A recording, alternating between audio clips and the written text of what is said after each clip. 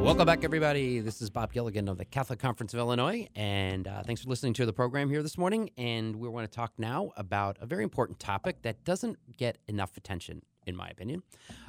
We have on the line with us Chris Ross. Chris is he's an attorney, and he works on the social policy team at CCUSA, and he's with us to talk about the refugee issue and why we have such a cap on the number of refugees we are admitting into the country. Chris, are you with us? Yes, thanks for having me. Hey, thank you so much for coming on this morning. We really appreciate it. Sure. This has been a topic that I've watched, years ago. I've been in this job a long time now, and a long, long time ago, I was on the migration committee. I was a consultant or something like that, and when on the USCCB committee, and we used to watch these numbers. The committee does watch the numbers of refugees that the U.S. government is allowing to come into the country, and when I was on it, I think it was like 90,000. This is in the George W. Bush years.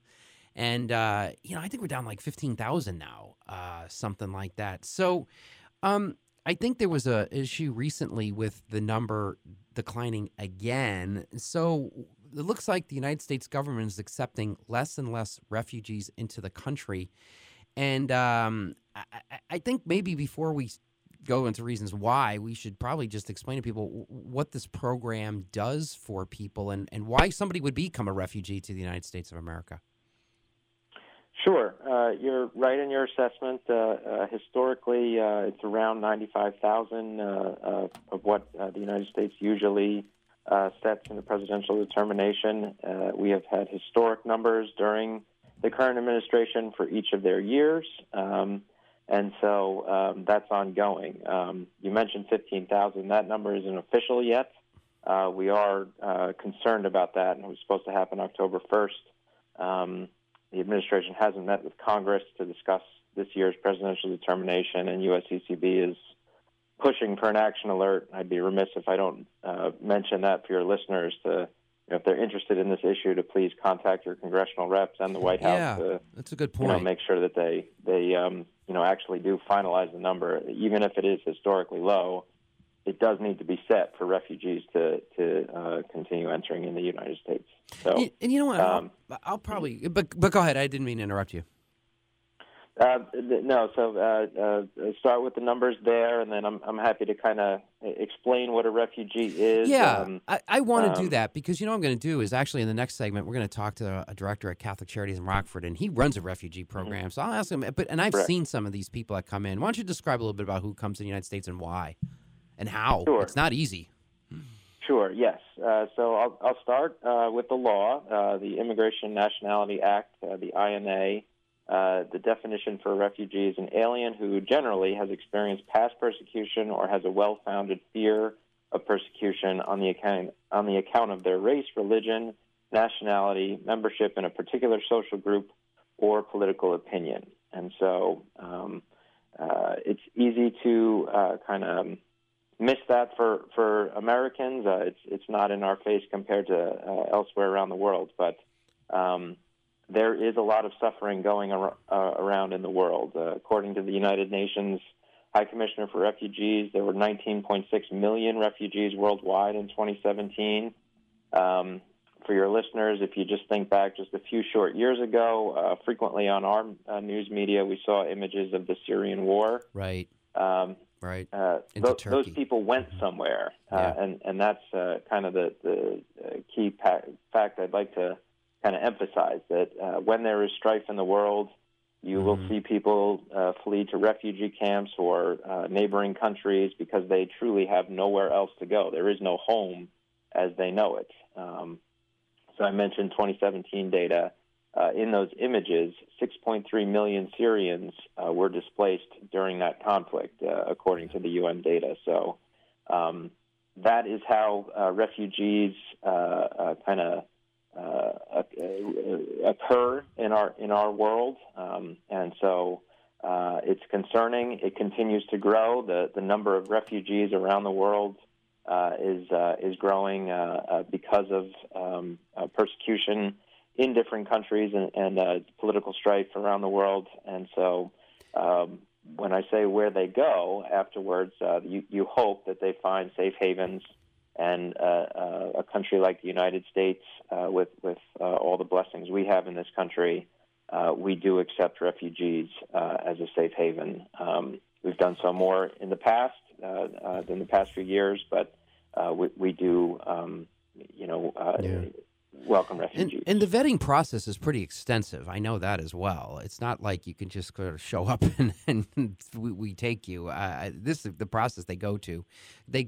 It is not easy to come into the United States as a refugee, and I think the program is pretty solid that way. What do you think accounts for the decline in the numbers? A lot of this has happened during the Trump administration, but it was happening before that too, wasn't it? Well, I'd certainly say the previous administration, just for comparison's sake, the last presidential determination with that administration was 110,000 refugees for that fiscal year in 2017.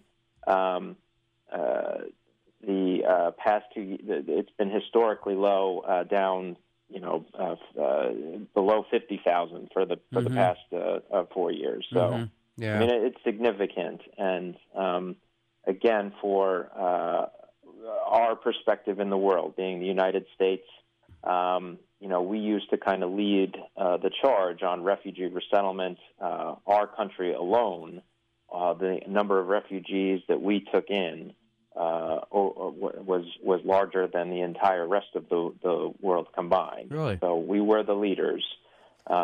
But in 2017, again, in this current administration, for the first time in modern history, we did settle fewer refugees than the rest of the world. So we lost that title, which is unfortunate because of, again, the blessings that we have in the United States.